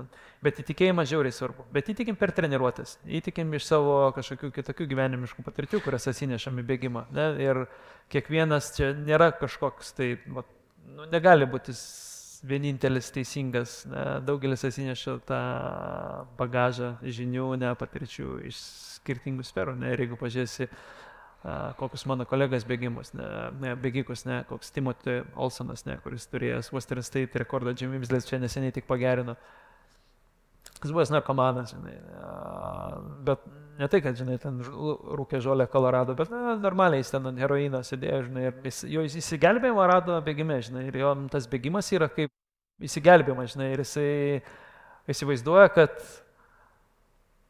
jeigu jisai nebėg, žinai, jisai mirs, žinai, ar jisai vėl pradės vartoti, žinai, tai dėl to jis bėga, žinai. Yra tokių žmonių, kur sutikau Italijai kažkada bėgdamas su Marko Zanki Bergame. Tėdukas toksai, jisai nebėga, jisai vaikšto ten, bet jau koks 40 metų, žinai, ratą ten 20 kilų, su šuniuku eina jisai. Ir jisai sako, jeigu nenueisiu ratų, žinai, jis mirsiu, žinai. Ir jisai numirė per pandemiją, žinai, kada jūs ten uždarė, tada jisai nenuėjo ir jis ten greitai, žinai, ten, nežinau, tiksliai, žinai, ten ar covidas, ne covidas, žinai, liga, ne liga, bet jo buvo įsitikinimas toks, žinai, ir tai, vat, ką įtikėm, žinai, tai turi labai, ta informacija yra užkoduojama pas mus, žinai, tai va. O įtikėjimas vėlgi, treniruotės, žinai, bėgime.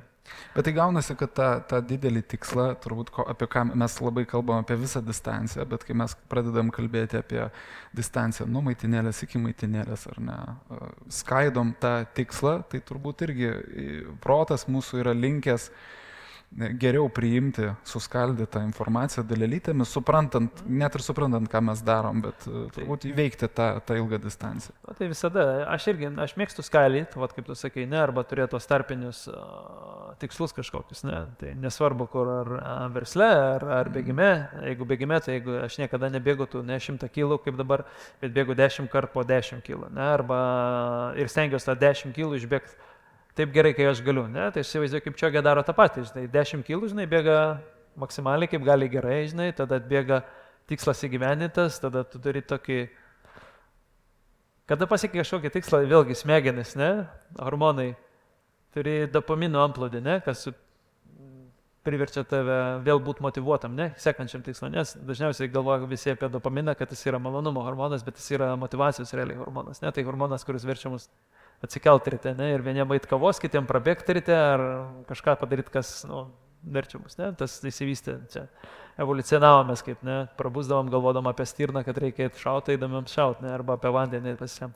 Tai trumpalaikiuose tuose tiksluose yra tas medžiagas, kad, tu atbėgai į tą maitinėlę, tu matai žmonės, kurie tave suportina, ne, nes tas mūsų perdavimas, jeigu aš šypsausi ir jūs šypsotės, ne, jeigu aš čia žliumčiau ir jūs visi žliumtume, ne, ta antipatija, nežinau, kaip čia vadinasi lietuviškai, empatija, ne, tai persiduoda, o kitas dalykas, pasiekiau, aš jau vieną dalį padariau, ne, ir liko man nebe 100 kilų, bet 9 ir gaunu tą dopaminų gerą sveiką dozę ir vėl motyvuotas toliau judėti, ne, tai tas, jo, skaidai. Visada. Ir tas pasiekimas tos maitinėlės ar kažkokio tikslo priverčia tave džiugauti, ne, ir norėti daugiau. Ne, ir taip 10 kartų, po 10 kilų ir tu jau finišė. Laidos idėjinis partneris – advokatų profesinė bendrija Prevence. Naujos kartos verslo advokatų kontora. Board member mentality. Didesnio tikslo buvimas bėgant, kiek jis yra svarbus tam 130 kilometre, kai turbūt... Labai svarbus, ne, čia aš prieš tai, kur sakiau, man labai patinka how bad you want it, ir aš visada 130 atsimenu, ką mano šeima paaukojo, žinai, ką aš paaukojau, kad aš būčiau čia šitam 130 km, ne, kiek aš tų treniruočių darbo įdėjau, kiek vaikai manęs nematė, ne, ir taip toliau. Tai ir aš galvoju, jeigu aš dabar sustosiu arba sulėtėsiu, tai tas visas įdėtas įdarbis arba darbas bus niekinis, ne, ir tas mane verčia vėl didėti, ne, bet kiekvienas turim tų savo demonų, kurie sako, kam čia tau reikia, sustok, dadam, ir aišku, jūs turite sakyti, shut up. Bet sunkiausia iš tikrųjų, kai gauni traumą, nes mano paskutinės 2 varžybos, tos Tailandė, tai kas, čia galima ir taip lengvai atrodo viską šnekėti, bet kas labai padeda ant žemės ir neleidžia būti tame flow, vieni vadina, ne, arba toj būsenai, kada atrodo, tu neatsimeni, kaip tu pasiekiai tą maitinėlę, ne, kaip tie 10 kg prabėgo, skausmas, ne, kažkokia tai trauma. Ir mano gruodžio mėnesių varžybų turėjau peronėjusą, nežinau, čia toks raumuo yra labai stiprus, bet aš jį ten overusinau ir jisai ten parėjo po 9 kg. Ir kiekvienas žingsnis yra skausmas. Ne, ir kaip sakiau, čia, aš žinau, kad jis manęs nenužudys, aš žinau, kad aš galiu pasidaryti truputį daugiau žalos negu reiktų. Bet žinau, kad manęs nenužudys, čia kaip su smeigtuku, ne, toks pavyzdys, jeigu įdėčiau kiekvienam iš jūsų ir bėgtume, tai kiekvienas sustotų, žinai, ne dėl to, kad mes numirtume, bet dėl to, kad kiekvienas turi tą skausmo toleranciją, ne. Ir man atsitiko tas po 9 kg ir aš sekančius tos 7 kg, aš bėgau pirmas, turėjau tarpą gal pusvalandį ar kem minučių nuo antro. Ir toj vietoj, kur man tas peronėjusas truputį įplyšo, taip truputį, tai buvo vieta, nuo kurios aš savo planetam turėjau pradėti startuoti ir bėgti, nes ten mano trasa, ten, ta prasme, labai bėgamas, labai graži įkalnė, žinai, ir visą laiką iki pat ten finišo gali bėgti drąsiai. O iki to tokia techninė, kur man nelabai einasi, žinai. Ir aš ten atbėgau ir, ta prasme, nepabėgau šitą kalną, žinai. Tai jis toks, žulnus, žinai, labai žvyrkelis gražus ir negaliu. Ir haikinu aš ten, ta prasme. Bet aš atbėgau į vienos maitinėlę, žinai, ir savo suportui sakau, žinai, nežinau, ar pabaigsiu, bet sakau, davai, pabandom aš nuo vienos iki kitos, žinai. Ir baigiau šitas varžybas 3, žinai, mane ten pačiam 20 kg likus pavijo vienas, paskui 10 kg pavijo kitas, daugiau nebepavijo, žinai, sugebėjau aš nusihaikint iki finišo būdamas 3. Bet tas skausmas, jisai visada padeda į vietą, žinai. Bet šitų varžybų bent jau patirtis įdomi, kad žiauriai kankinausi. Bet likus 15 kg tas pats. Smegenis sakė, nebestabdysim, varyk. Štai, nebeskaudėjo. Ten, kai išėmė iš to, žinai, kompresinės kojinės, ten takoja tokia, žinai, ten viskas sužalota, žinai. Bet įdomiai tas skausmas dingo, žinai, jo nebuvo. Žinai. Tai aš nelinkiu to daryti, žinai, niekam, bet, how bad do you want it, žinai, kiek tau to reikia, žinai, man reikėjo. Bet tai esi turėjęs sprendimų vis tik tai sustoti ir čia yra ta dilema, turbūt kiekvieną kartą tą pajautus tau spręsti, tęsti, nutraukti ir kaip sprendė šitą dilemą? Tai priklauso, žinai, dažniausiai nuo sekančio tikslo, žinai. Aš žinojau, kad aš po šitų gruodžio varžybų aš nebėgsiu ilgai varžybų. Tai aš sakau, kaip bus, tai bus, žinai, tas vabank, pabandom, žinai, tą pabaigti. Pabaigiau. Bet kažkada 2015 metais esu pirmą kartą nusiėmęs varžybos, nebaigęs varžybų UTMB. Ir pirmas kartas visada būna toks žiauriai skausmingas. Čia tokia gan įdomi istorija, nes irgi niekad neturėjau aš, kažkokių tai puslių, o po 30 kilo, ten bėgant, ar 20 net, bėgant į Sangerves, pritryniau tokias puslės, kad, visą odą nuėjo ten nuo pado. Tai aš atbėgau į maitinėlę, ten buvo gintarė, žinai, aš pasikeičiau batus, žinai, ir sakau, aš bandysiu, žinai, ir kad galėčiau bėgti be skausmo, aš savo tą bėgimo, kaip čia, laikyseną paverčiau į priekį ir bėgau ant pirštų visada. Ir aš taip bėgdamas nubėgau dar 100 kg, ten buvo apie 102, Balarcin, man atrodo, ar ne, gal Trente dar Šveicarijoje. Nubėgau 120 kg varžybų dar vis top 10, bėgu top 10, bet paskutinius 10 kg aš ėjau 3 valandas. Nes mano pakeistos laikysenos, ta prasme, mechanika pasikeičia ir raumenys tie, kurie neturi dirbti, jie dirba. Ir tada jie ten visiškai nužudyti tampa. Ne? Ir ėjau aš ten 3 valandas ir ateinu į maitinėlę ir Gintarė sako, viskas, tu baigi, žinai. Sako, aš bėgsiu, žinai, sakau, aš niekad nenusiemu, žinai, toks. Sako, sėsk, pasėdėk, žinai. Ir pagalvok, žinai, sako, tu turi po mėnesio varžybas Japonijoje, žinai, apie Mount Fuji kalną, žinai, sako, jeigu tu taip bėgsi, tau ten iki finišo, žinai, nors ir nedaug, kaip ir kilų liko, žinai, bet tu bėgsi ten 10 valandų, žinai. Ir sako, visiškai save įsitaškysi, žinai, ir aš taip sėdėdamas, žliumdamas, žinai, tą numerį nusisegiau ir atidaviau. Ir po mėnesio nuvariau į Japoniją ir laimėjau tas varžybas. Ne? Bet jeigu būčiau nenusėmęs, tikriausiai būčiau sužalojęs save labiau, Japoniją anvaręs ir ten irgi būtų visiškas fiasko. Tai tokiuose momentuose savim pasikliaut labai sunku, nes, logiškai tu nemastai. Ten ir hormonai, ir viskas, ne? Ir emocijos. Emocijos pats pavojingiausias dalykas, ne? Ta vėlgi smegenys, amygdala, kuri reguliuoja, nes jeigu išvesas man iš pusiausvėros, aš užrėksiu, žinai, ir paskui gailėsiuos, žinai. Ir mes reaguojam, bet mes reaguojam į tos pačius dalykus, nes skirtingai, žinai, emociškai. Nes jeigu sakysi, davai, hebra, davai, stojam, varom 100 kg bėgti. Ir vieni bus sakyti, varom, kiti sakys, ne, o kiti tie, kurie net džiaugiasi, ne, po kažkokio laiko, kai emocijos nusuks, sakys, oh my god, ką aš padariau, žinai. Ne, tai mes reaguojam skirtingai ir emociškai, ne.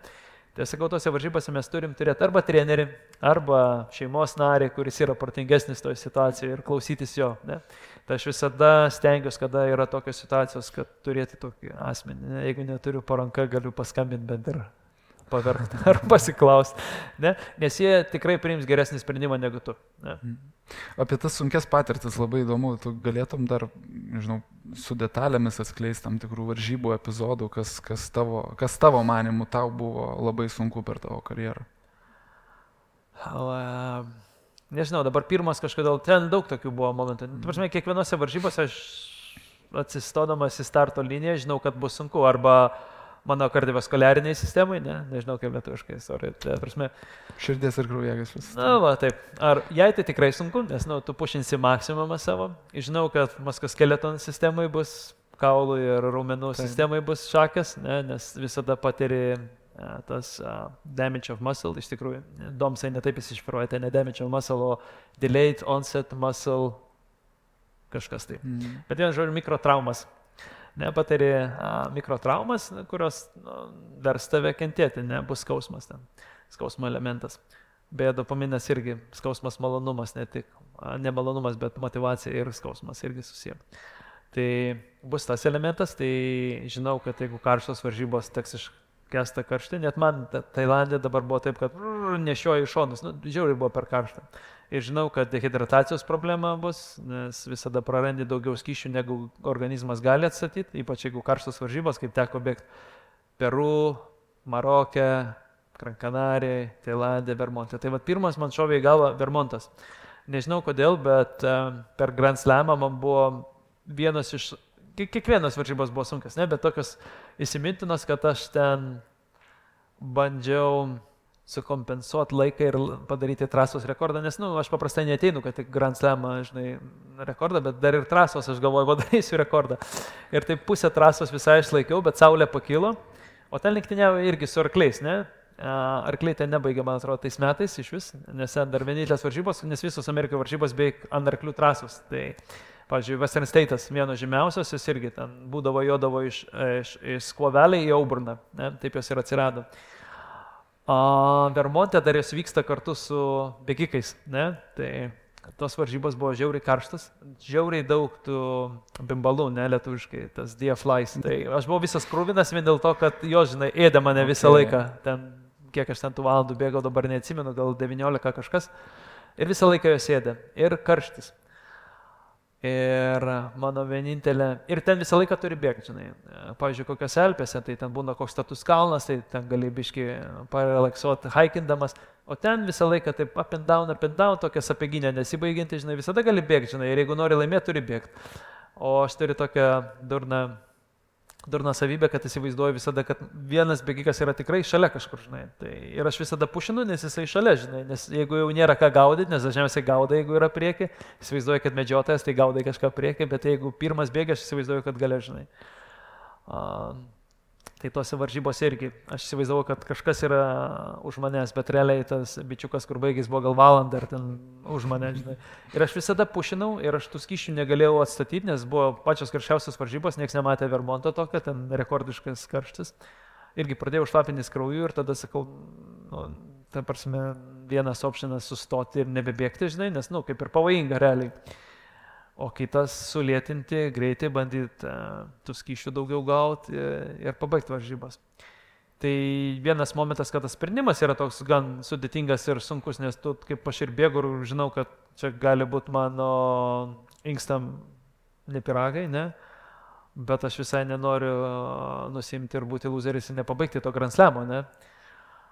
Tai tokia dilema ir gan skausminga, ne? Atrodo, kad vien fizinis skausmas, bet realiai tokia dilema, kai tu, kažkas tave erzina, nes tu žinai, kad darai ne patį geriausią, ne pats geriausias sprendimas, ne gal tavo sveikatai. O aš visada į tą sveikatą akcentuoju, nes ilgamžiškumas, kaip sakau, susijęs su sveikata. Ir tada turi tokį pasirinkti kažkokį risk reward ir man pasirodė, kad mano rewardas yra didesnis, jeigu aš pabaigsiu tas varžybas. Tai vienas toks, gal ta vidinė kova yra sunkesnė, ne? Ta fizinė kova, žinai, kad, aš suprantu, kad aš lėtėju, žinai, kad rekordą nepasieksiu trasos, nes, priverstas, negaliu, žinai. Nes kitaip mano inkstam bus kaput. Ir nežinau, kas matė filmuką, aš ten atbėgu į tą greituškę, ten lipu, mane ten siūlo vežti ligonę, bet aš sakau, gal tik to, žinai, nes galvoju, draudimą neturiu, žinai. Amerikai bus šakai, sakau, palaukiam valandą, žinai, pageriau štų skyšių, šlapimas atsistatė, ten daktaras paklausė, žinai, ten galvos skausmų yra, nėra. Viskas tvarkoja, žinai, tai tokios vienos iš tokių, kur, tokių buvo dviejonių, ar čia, žinai, reikia taip rizikuoti ir pušinti ir įrodyti kažką savo, ar nusim, ne, tai tokios vienas iš sunkesnių. O kitas Tailandas, tas kiekvienas žingsnis 9 kilų, 8 kilų, kiekvienas žingsnis ir skausmas ir toksai, toks, kur tikrai perveria visą, žinai, ir kiekvienas žingsnis, žinai, ir nieko nepadarysi, žinai. Tai ir turbūt vėlgi čia reikia atskirti toje ilgoje tavo distancijoje. Dirba būtent, jeigu aš klystu pataisyk, bet būtent kaulų sistema yra labiausiai apkrauta, nes tas tempas nėra tiek aukštas, ar ne, kad didesnių tempų mes apkraunam šiek tiek kitas, sakykime, kūno dalis, ar ne. Tai tas skausmo pojūtis yra turbūt visiškai kito lygio, kai vėlgi mes kalbam apie tuos vėlyvus kilometrus ir ta tolerancija, kiek ją pavyksta, nes turbūt kiekvieną kartą su ja reikia kovoti praktiškai taip pat. Aš bandau tik tai įsivaizduoti, aišku. Aš esu turėjęs varžybų, kur neteko kovoti, nes buvo tokios easy, atrodo, žinai. Aš nežinau, visada man... Čia mažoji dalis ar didžioji? Čia mažoji. Aš visada mėgaujuosi ir, kaip sakai, žinai, kad tas ilgamžiškumas, žinai, mėgautis to, ką darai. Aš kažkaip pastebėjau, kad kuo labiau mėgaujasi, kuo labiau džiaugiesi ką darai, žinai, tai atneša daug geresnius rezultatus, žinai. Nes jeigu fokusuojas tik tai tą sėkmę, į pergalės, į vietas, tada užsikrauni per daug to streso, žinai, ir ypač žmonės, kur aplink tie patys sponsoriai, žinai, žurnalistai, ypač jeigu tą duoda tokį, ypač prieš UTMB, nes ten kas buvo, tai įsivaizduoja, kas nebuvo, neįsivaizduoja tikrai, ten kiek atletai patiria streso išorinio, tiek iš fanų, nes ten į tą miestelį Šamonys susirenka, nežinau, kokių 20 000. Vien bėgikų, šeimų, suporterių, ten visi nori nuotraukas, visi sako, tu čia laimėsi, žinai, tu varyk. Tai nežinau, man tai didelis stresas, pats didesnis negu per pačias varžybas, žinai, tai stengiuosi tą eliminuoti, žinai, ir kai jaunas tu atsiduri, tu nesupranti, žinai, kas darosi, visi nori to dėmesio, žinai, visi nori, tu fotkių, visi nori, kad tu laimėtum ir tu taip kažkaip perduoda tą tokią energiją tau, žinai, ir tu tada toksai tampi įpareigotas ir tai nėra sveika, ne, tai man užtruko daug metų, kol sugebėjau atsiriboti nuo to, ne, ir stengiuosi nevaikščioti bereikalai tuos renginius einu tik tai kur Taupai sponsoriai. Ir trumpai, ir turiu dabar tokią taisyklę ir mano rėmėjai bent jau žino, kad aš jau 2 dienas niekur neinu. Aš būnu ten toliau nuo to Šamonį, žinai, ir atvarau į starto liniją prieš pat. Ne? Tai tas prieš tą visą atmosferą ir tie stresoriai prieš yra ne ką mažesni, žinai, smegenim ypač, ne? Prieš varžybas, o ne varžybo metu. Ir varžybo metu, aišku, kūnas tai dirba tai, ką smegenis liepia jam dirbti. Ne? Ok, mes dabar pabandysim pereiti prie mūsų auditorijos klausimų, yra nemažai, tai pabandysim pereiti ir prie juos. Ir vienas pirmųjų klausimų, kuriuos matau, tai yra, ar norėtum, kad tavo vaikai propaguotų panašią veiklą? Tai visada mes norim kažko, žinai, aš tai neįsivaizduoju, žinau, kad mano jaunėlis tai galėtų, jeigu norėtų, nes mes kartais bėgiojam su ir jis taip varo geriau negu aš kol kas, bet jo svajonė yra būti vartininku ir mes, ką sėkmingai tikriausiai su šeima bandysim truputį paemigruoti bent jau metam 2 į Madeirą, nes čia buvom peržiūrose kaip tik klubų ir juo ten susidomėjo kaip tik toks nacional, Ronaldo irgi pradėjo ten karjerą, tam nacionalę. Ir Kamačia, tai bet greičiausiai nacionalą mes ten papuolam, tai bandysim following, tai aš vaikam neprimetu, aš norėčiau, tai jaunėlis, jeigu jisai vis tiek jis dabar tik 1,8 m, kaip aš maždaug 1,79 m, tai dar reikia vartininkui truputį paaugti, tai jo toks plan B yra, žinai, kad jisai irgi norėtų ir gal galėtų, na, o toks plan C, jis norėtų mane Western State peisinti, žinai, tai jisai gali, nes fiziškai, tai dabar tokia dėžė sukaliam namie, ten 9-2 cm, man atrodo, man ten be šansų, aš ten lipuoju, jisai taip ir šoksta, žinai, jos. O didėlis jisai, va čia gal mes ir pagadinom, žinai, nes jie abudu realiai, mes kada Lenkijoje gyvenom, tai kokiais 12, kiek čia metų buvo, va tava 8, 9, mes po tos kalnus visur, žinai, ten tas Kasprovi verch, kur yra Tatruose, tai jisai 6 metų, žinai, tenai, ir kitas 7, žinai, 8 ten užkopęs, tai mes didelį pagadinom ir jisai bėgimas taip ir su karščiu jis visiškai nedraugas, ta prasme, visiškai priešingai negu aš. Karštais nieko negali daryti. Geras plaukikas galėtų būti geras klamberis, bėgiko nematau ir nebandau pakeisti, ne? Nes, kiekvienas tėvas nori, kad kažkas tai, žinai, kas tau nepasisekė, tai aš matau, žinai, fuliai aš taip nedarau, žinai, bet fuliai matau pas savo sūnų, žinai, matau tėvai, kuriem gal nenusisekė jų karjerų, žinai, ir jie netrodo tokie visiškai fiziškai sudėti tam futbolui, bet jie taip pušina savo vaikus ir rėkia, atrodo, kad, žinai, jisai nori matyti save ten. Labiau už vaiką nori. Tai aš taip nedarau, aš čia matau tik tai klaidą, aš stengiuosi suportinti savo vaikus, ką jie daro ir aš galvoju, kaip ir, prasme, tu gali daryti, ką nori, tu tą savo užsiėmimą perkelsi į bėgimą vėliau arba bėgimą į futbolą ir nematau čia problemų. Ne? Tokia yra graži knyga Art of Learning, jeigu kas žino. Ne? Nežinot, šachmatistas Joe Watkins, neištarsiu gal dabar pavardės gerai, ne? Jeigu kas pagūglins, gali pažiūrėti, koks ten autorius, ne? Art of Learning. Jisai parašė knygą ir realiai teorija yra tokia, kad jisai buvo masteris šachmato, ne? Ir į savo tą įdėtą darbą nuo vaikystės, kai tapo jis to šachmatistų vienu geriausių pasaulyje, pakeitė į kitą veiklą, jau būdamas, nežinau, 3-2 metų ir tapo tai chi čempionu, ne? Ir jo visa ideologija yra, kad linkai irgi, kurie smegenys iš principo sukurti, arba taip, kaip mes mokomės, ne kaip mes išmokstam mokytis, kaip mes susikūrime supratimą apie discipliną ir motivaciją, mes galim perkelti bet kurią sritį, ne? Ar tai verslas, ar tai kita sporto šaka, ne? Bet kas, ne? Nes šachmatai ir tai čia atrodo 2 skirtingi dalykai, bet jis visur sugebėjo tapti geriausiu, ne? Ir ne dėl to, kad viską nuo pradžių mokėsi, bet dėl to, kad tai, ką išmoko būdamas šachmatistų, perkelia į tai čia. Ne, bet čia daug yra rašytojų, realiai, kurie tą patį daro, pavyzdžiui, Murakamis irgi sakė, jis daugiausiai apie bėgimą, nes jisai rašyta, žinot, Murakami rašyta japonų, ne? Tai jisai irgi yra ir bėgikas tuo pačiu metu. Ir jis sakė, aš daugiausiai apie bėgimą išmokau rašydamas savo tas novelės, ne? Nes sako, išmoko manęs ištvermės ir taip toliau, šitų dalykų.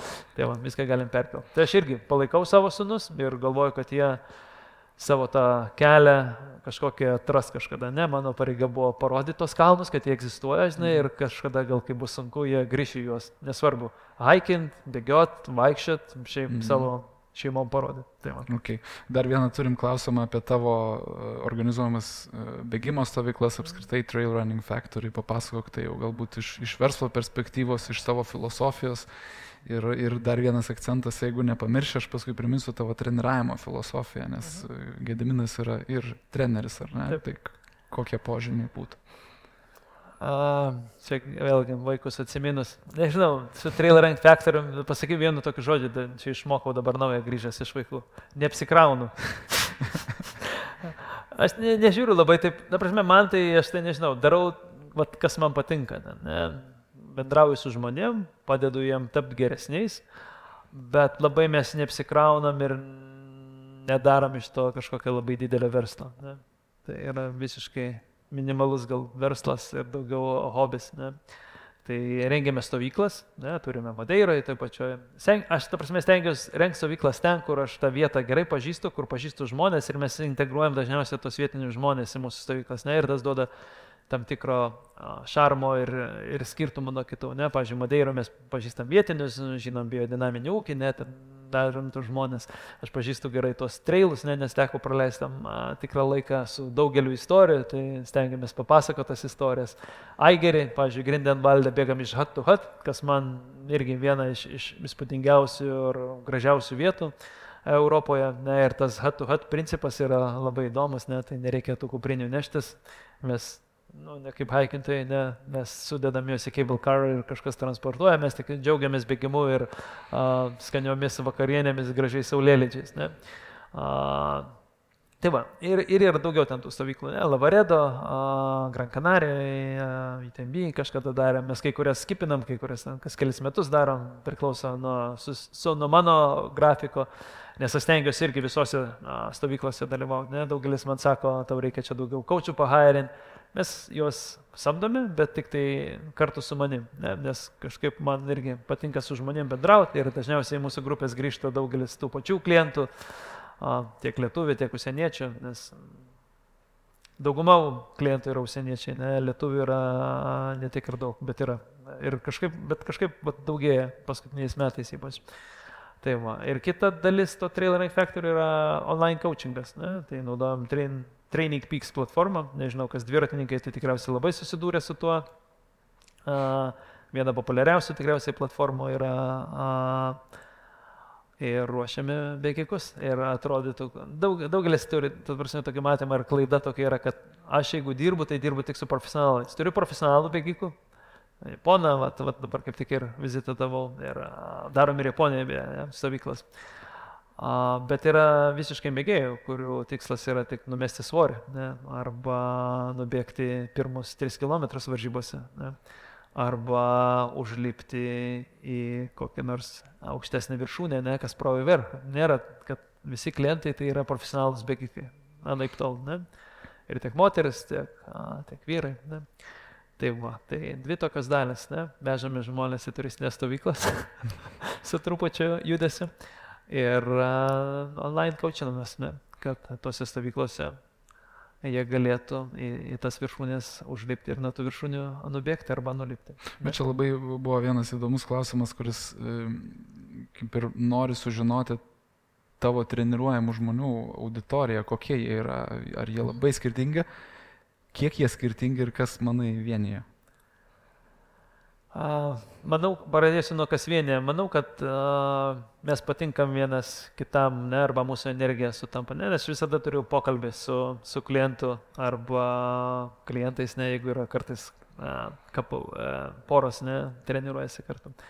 Ir turi tą energiją labai sutapti, ne, nes jeigu nesutampa, arba aš sakau ne, arba jie gal mato, kad mūsų ta filosofija, labai retai sako jie ne, bet aš kartais sakau ne, nes filosofijos nesutanka. Ir kartais būna tokių žmonių, ypač iš Middle East, ne, kur sako, nu, tipo, tau moku tiek, aš noriu būti 3 ITMB. Sakau, neįmanoma, moku tiek, tipo, neįmanoma, sakau, žinai. Na ir ta prasme, jiem labai sunku išaiškinti, kad nu, ne viskas apie pinigus, žinai, ir kad ne. Tai, bet čia toksai labai jau faraidžinai pavyzdys, nes yra dėl kitų priežasčių kartais nesutampa, ne filosofija. Aš galvoju, kas vienė, tai filosofija, nes mūsų bendravimas, ta energija, kurią turim, sutampa, ne. O žmonių yra įvairių, kaip sakiau, profesionalūs atletai, verslo žmonės, mokslo žmonės, ne, kaip ten fizikai, chemikai. Kažkodėl turim iš finansinio sektoriaus, ne, pasakyčiau, accountant, nežinau, buhalteris, ne, lietuviškų buhalterių. Ten turiu ir iš Hongkongo, ir iš Dubajaus, ir Bulgarą Amsterdame. Tai nežinau, kodėl ne, yra, bet žmonės ateina, kai kurie nori, pavyzdžiui, tik atsikratyti streso, ne, nesako, pas mane darbas stresuotas, žinai, ten prieaugau svorio, tai vieni nori mes svorio, kiti nori, kad tas stresas mažina. Ir bėgimas viena iš formų, ypač jeigu neužturbini per daug, padeda atsikratyti to streso. Ne? Kas čia dar yra žmonių, dabar bandau mintyse visus permest iš sporto atėjusių futbolistų. Turiu keletą futbolistų, kurie ir bėgioja trailus, ne? Arba baigia futbolo karjerą, pradeda bėgioti trailus. Dabar tą listą per Training Peaksus einu. Yra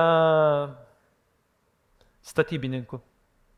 Ta prasme, dirbančių normalų fizinį darbą. Ir va tą, ką vardinį, labai įdomu, nes tada kaip tavo treniravimo filosofija sugeba tiek atliepti skirtingų žmonių, skirtingų asmenybių, skirtingam savo gyvenimo etapą esančių, kaip subalansuoja tai? Labai, iš tikrųjų, turiu tokius paprastus principus, žinai, ir vis tada sakau, kad ta viena kepurė netinka visiems, tai aš stengiuosi labai individualiai pritaikyti, ne, nes yra mano keletas kolegų bėgikų, kurie gal geri bėgikai, bet nėra geri treneriai, tai turi tą šabloną ir jie ten išsiunčia, nežinau, 20 žmonių, žinai, ir netinka, taip neįmanoma. 3 mėnesiam į priekį. Būna ir taip, ne, kartais pas kai kurią. Aš darau savaitėm arba dienom priklausomai nuo plano, ne, ir aš labai individualiai darau. Ir aš žinau apie savo klientus daugiau negu jų antrosios pusės kartais žino, ne, nes man reikia žinoti apie visus vidinius, išorinius stresorius, apie jų kelionių datas, ne, kada jie gali, negali treniruotis, visas atostogas su žmonom ir nežmonom. Ir ta prasme, daug informacijos žinau. Ne? Ir pagal tai aš galiu sudėlioti tinkamą planą. Ir tas bendravimas vyksta kasdien, nes, ta prasme, aš galiu į to Training Peaks įkelt, ką noriu. Jisai gali prabėgti, aš galiu tą algoritmą pažiūrėti, bet aš nežinau, kaip jis jaučiasi, ne? Tai dėl to aš turiu dar savo schemutę irgi nusistatęs, ką jie man turi parašyti, ką turi įrašyti, ne? Dažniausiai per WhatsAppą. Vieni yra tik keli, kurie mėgsta laiškais bendrauti, bet paprasčiausiai WhatsApp'e vien dėl to, kad gali įrašyti. Ne? Tai aš kvepuoju, kai jie kvepuoja, aš jaučiuosi taip, kaip jie jaučiasi. Tai vat vienas principas ir kitas principas neapsikrauk, ne, bet tai iš tikrųjų lesizmo, ne, nes aš stengiuosi, kad su kuo mažiau laiko ir resursų sąnaudų jie pasiektų kuo daugiau, ne. Nes visi galvoja, kad jeigu nori bėgti kokį 100 mylių, tai jeigu ten maratonai reikia nubėgti tos Magic 30 km kažkada, tai va tada reikia 7 kokių kilų nubėgti, ne, ir 100 kilų, ne 7%. Tai taip nėra, tai aš visada stengiuosi, kad jie patirdami kuo mažiau streso, pasiektų tą patį lygį arba tą patį performance, kur jie skirtų daugiau laiko, lėšų, resursų, kad tą patį pasiekti. Tai lesizmo. Ok, dar norėsim prabėgti keletą tikrai įdomių klausimų. Ar kilo rizika gyvybei bėgimo metu? Ir galbūt, nežinau, galbūt trasos pasiklydimai, nes vėlgi treilė labai pavojinga pasiklysti, nežinau, galbūt iš to jau aišku tu nemažai atskleidai, bet jeigu nėra, tai mes galim tiesiog judėti prie kito klausimo. Aš dabar galvoju apie gyvybę. Arba gal nenori ir šeimai atskleisti, žinai. Ne. Šiaip kitų bėgikų yra buvę, kad jie dažniausiai dėl nemigos, ne? Nes yra kai kokios, pavyzdžiui, Reunion, kaip bėgau Indijos vadinėje tam Reunion saloj, tai man truko 27,5 valandos, kai kuriem bėgikam trūksta apie 60 valandų, kad pabaigta patį atstumą, ne? Ir kai kurie, kad pabaigė, jie nemiega, ne? Tai yra nukritusių ir, ta prasme, nes rūkas, nuovargis, koncentracijos sumažėjimas, ne? Man gyvybei nepasakyčiau, aš nesu net iš tų, kur labai dažnai krenta ar kažką pasisuka, tai dabar va taip kažkaip net... Dažniau tenka lasdas sulaužyti turbūt. Lasdas tenka. Kartais būna tokių momentų, kad žinai, nes, bėgi ir ant skardžio, ir šalia skardžio, žinai, ir kartais jo. Bet aš pats neįvertinu to, kad man rizika. Kiti, kur pamato, sako, kaip tu taip galėjai, aš su vienu klientu bėgausiai, nufilmavo mane bėgant ant tokio skardžio Madeirą ir nusintė mamą ir kam ir sakė, mama sakė, su juo nebėgiok, tu, sakė, jis crazy, sako. Bet aš pats įvertinu kitaip ir čia ta problema yra, gal ir buvo kažkada, bet aš taip nevertinu, nes irgi su Gintarė manęs kartais mes būnam ir kokie žmonės kalba, tai kaip tas trailas, žinai, sakau, ten easy, ten valandą ir ant pyko. Gintarė sako, čia jam taip, bet sako, tau bus ten, žinai, 3 valandas ir tu gal net nepasieksi to pyko, žinai. Ta prasme, mes truputį kartais peržiūrim, tai aš irgi kaip treniruoju, dabar stengiuosi tą pavyzdį savo, kur pasakiau, irgi į jų šūzus, žinai, įsimauti ir galvoti iš jo pusės, žinai, kaip jam bus, nes kartais toks su emociniu pirmas, kad ten easy, tam tu nubėgsi, bet ne visiems taip easy, ne? Bet nebuvo man tokių, kad labai jau gyvybei pavojus būtų. Keletas klausimų kartojas, aš juos pabandžiau apjungti į vieną ir pabandau jį dabar suformuluoti. Tai atleisk, jeigu bus ilgas klausimas. Bet iš esmės klausimas yra apie tai, kaip tau pavyko tapti profesionaliu bėgiku, ganėtinai nišiniai sporto šakoj, susikurti pragyvenimą, kokybę ir tęsti tai vėlgi ne vienus metus ir tavo planai dar yra kelis metus į priekį. Kokie buvo žingsniai, kokia yra galbūt tavo filosofija, vėlgi, kadangi yra klausimų ir apie rėmėjus, kaip visą savo business case šitų požiūrių matai? Kaip ir visur, aš manau, aš buvau labai nuoseklus, sistematiškas, užsispyręs ir pušinau, nes aš turiu, mano pagrindinis rėmėjas yra Vibram, ne? Nežinau, nežino daug kas, bet jie iš principo gamina padus. Ne? Jie gamina ir batus, bet tokius, kaip šitie tokie, kur nekonkuruoja su jų klientais, ne? Nes jų klientas yra Hoka, Merrell, Altra, daprasme, čia tik tai stengiuosi asminti, bet beveik daugelis batelių gamintojų. Nike, New Balance, iš didesnių, čia aš dabar galvoju, kas dar. Daug fashion batelių. Ne, bet jų produktas yra padas. Jie parduoda technologiją, nes nieks negali sukurti iki dabar. Ne. Tai į tą klausimą eina. Tai aš pirmą kartą parašiau jam 2013 metais, man atrodo, nes Lietuvos kariuomenė bendravo tuo metu su Polerteku, o tuo metu Vibramas buvo viena komanda Vibram Polerteku. Ir aš gavau adresą to Polertek atstovo ir gavau adresą Vibramo, parašiau dabartiniam savo menedžeriui, dabar jis sport marketing direktorius yra Jeromas, jis prancūzas, bet tą. Ir viskas. Ir nieks ten su manimi neatsiliepia, nežino ten kaip. Bet aš parašiau grinai žmogui, žinai. Ir galvoju, ir tek to, žinai. Ten aš gavau, tada bėgau su Innoveitu. Ir 15 metais susitikau Jeromą Mount Fuji. Ir aš tiesiai priejau, sakau, Jeromas, rašiau laišką 13 metais, negavau atsakymo. Bet tuo metu aš jau buvau laimėjęs keletą varžybų ten ir jisai sako, pamiršau, sako. Ir mes tada pradėjom toliau bendrauti. Ir dabar jisai nuo 16 metų mano rėmėjas iki dabar, vienas pagrindinių, turiu didesnę net rolę nuo šių metų, nes menedžinu ir trail running segmentą atletus. Tai tampu ne tik atletų treneriu, bet dar ir turiu tokį aletai mini darbą Vibrame, ne? Ir taip pat social media, Facebooką jų menedžinu. Ne? Tai iš tikrųjų sistemiškumas ir tas toks naglumas, ne? Bet gražiaja forma, ne? Kad einu ir šneku su žmonėm ir stengiuosi pasiekti tai, ko noriu. Atvedė ten, kur aš esu, lygiai taip pat su Trail Running Factory. Ne? Aš nežinau, dar gal mano tėtis iš tikrųjų labai daug prisidėjo netiesiogiai, bet su savo istorijom. Nes kažkada jis yra taip pasakęs, kad jeigu mes su Hebra būtume negalvoję, o darę, būtume daug daugiau pasiekę, nes jie matematikai, fizikai, jie ten skaičiuoja formulės, o paprastesnė Hebra, kur imam ir darom ir bus kaip bus, žinai.